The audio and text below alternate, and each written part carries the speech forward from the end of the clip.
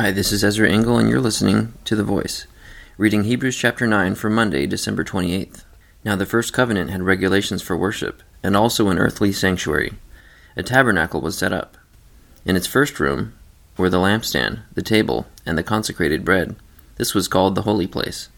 Behind the second curtain was a room called the most holy place, which had the golden altar of incense and the gold-covered ark of the covenant. This ark contained the gold jar of manna, Aaron's staff that had budded, and the stone tablets of the covenant. Above the ark were the cherubim of the glory, overshadowing the atonement cover. But we cannot discuss these things in detail now. When everything had been arranged like this, the priests entered regularly into the outer room to carry on their ministry. But only the high priest entered the inner room, and that only once a year, and never without blood, which he offered for himself and for the sins the people had committed in ignorance.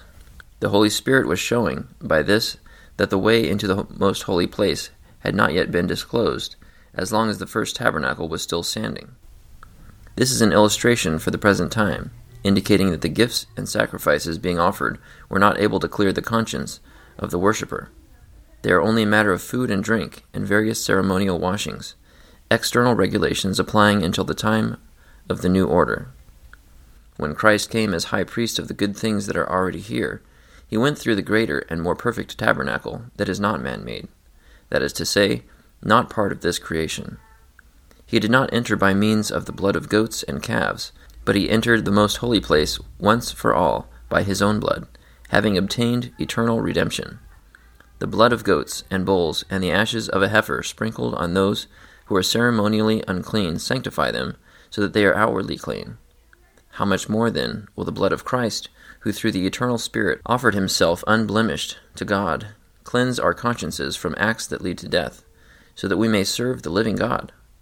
For this reason, Christ is the mediator of a new covenant, that those who are called may receive the promised eternal inheritance, now that he has died as a ransom to set them free from the sins committed under the first covenant. In the case of a will, it is necessary to prove the death of the one who made it, because a will is in force only when somebody has died. It never takes effect while the one who made it is living. This is why even the first covenant was not put into effect without blood. When Moses had proclaimed every commandment of the law to all the people, he took the blood of calves, together with water, scarlet wool, and branches of hyssop, and sprinkled the scroll and all the people. He said, "This is the blood of the covenant, which God has commanded you to keep." In the same way, he sprinkled with the blood both the tabernacle and everything used in its ceremonies. In fact, the law requires that nearly everything be cleansed with blood, and without the shedding of blood, there is no forgiveness.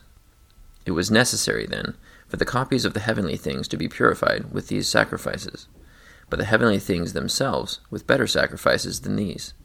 For Christ did not enter a man-made sanctuary that was only a copy of the true one. He entered heaven itself, now to appear for us in God's presence. Nor did he enter heaven to offer himself again and again, the way the high priest enters the most holy place every year, with blood that is not his own. Then Christ would have had to suffer many times since the creation of the world.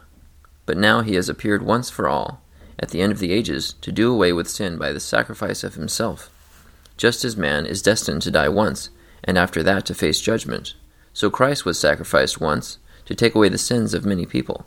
And he will appear a second time, not to bear sin, but to bring salvation to those who are waiting for him. Hebrews chapter 9. This chapter compares the early tabernacle with heaven, and the role of Christ is being compared to the role of the high priest, who went every year with blood to atone for the sins of the people. It explains the new covenant being better than the old and more complete than the old, and that Christ doesn't have to be sacrificed over and over again, but when he comes back to bring salvation to those who are waiting for him. So I'm highlighting this last verse, because that's what all of this is for. 28 says, "So Christ was sacrificed once to take away the sins of many people, and he will appear a second time, not to bear sin, but to bring salvation to those who are waiting for him." So may we all wait for him, ready. Thank you for listening to The Voice.